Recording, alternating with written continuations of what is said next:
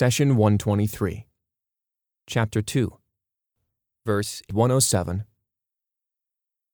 Do you not know that Allah is He to whom the kingdom of the heavens and the earth belongs, and that, besides Allah, you have no protector and no helper? Chapter 2, Verse 107. Allah informed us that there are teachings in the Quran that have been nullified and replaced with better verses. In this verse, Allah makes clear the absoluteness of His power in the universe. Nothing is outside His will.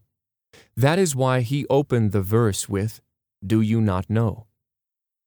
This expression is known as a leading or a rhetorical question because the listener can only find one logical answer, and instinctively agrees with what the Lord said.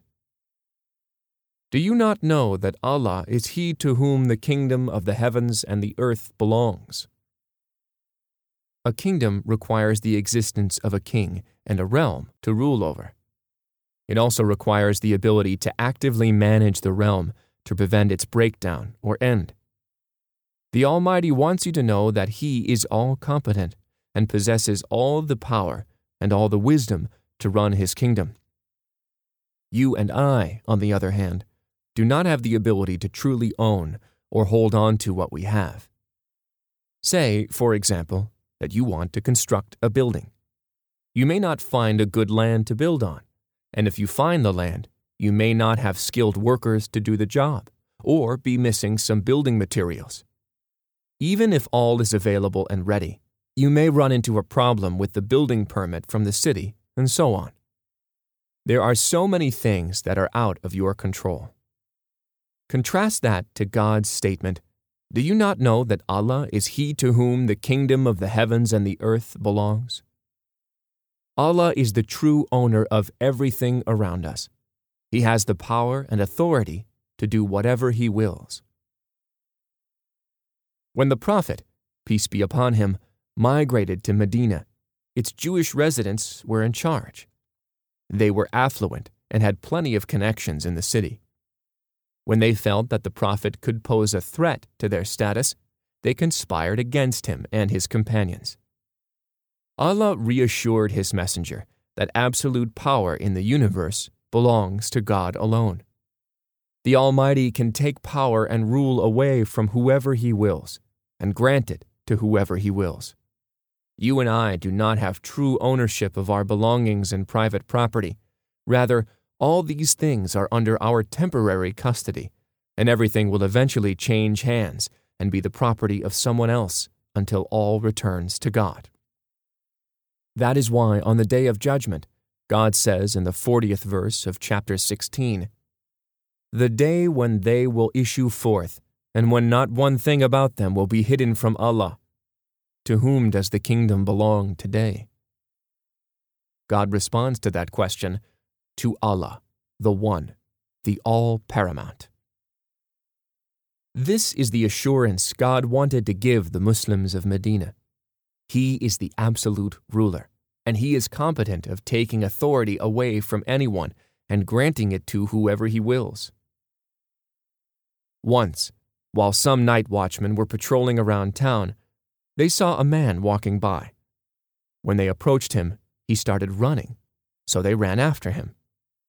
The man ran until he finally came to a desolate place and hid there. The watchmen caught him, and while they were dragging him out, they saw a dead body close by. They accused the man of murder and used the fact that he ran away and came to this spot as evidence against him. Before they took him to jail, he asked if he could have a few minutes to perform prayers. The watchman saw no harm in letting him pray.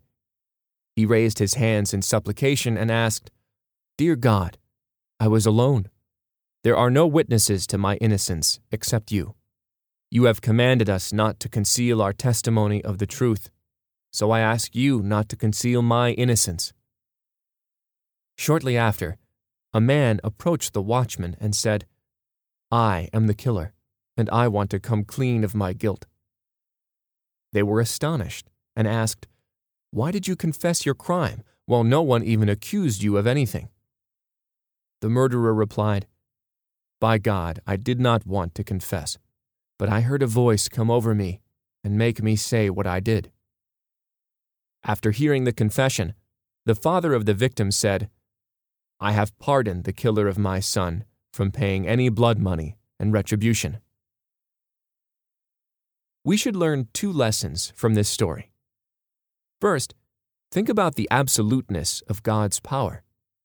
The murderer did not want to reveal himself, nor was he even a suspect. Yet he was powerless as God made him confess to save the innocent man. Second, we should learn the beauty and etiquette of supplication from the wrongly accused man. Prophet Muhammad, peace be upon him, taught us that if adversity touches and overwhelms our means and abilities, we should resort to prayer, because it is the only door that never closes. God says at the end of the verse, "Besides Allah, you have no protector and no helper." A helper comes to your aid with love and compassion, while a protector comes to your aid with power and ability. Allah tells you that if you sincerely seek Him, He will be your protector and your helper.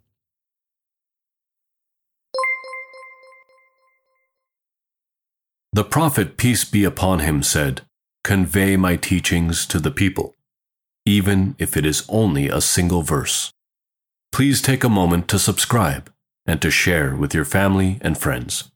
Visit us at www.qurangarden.com.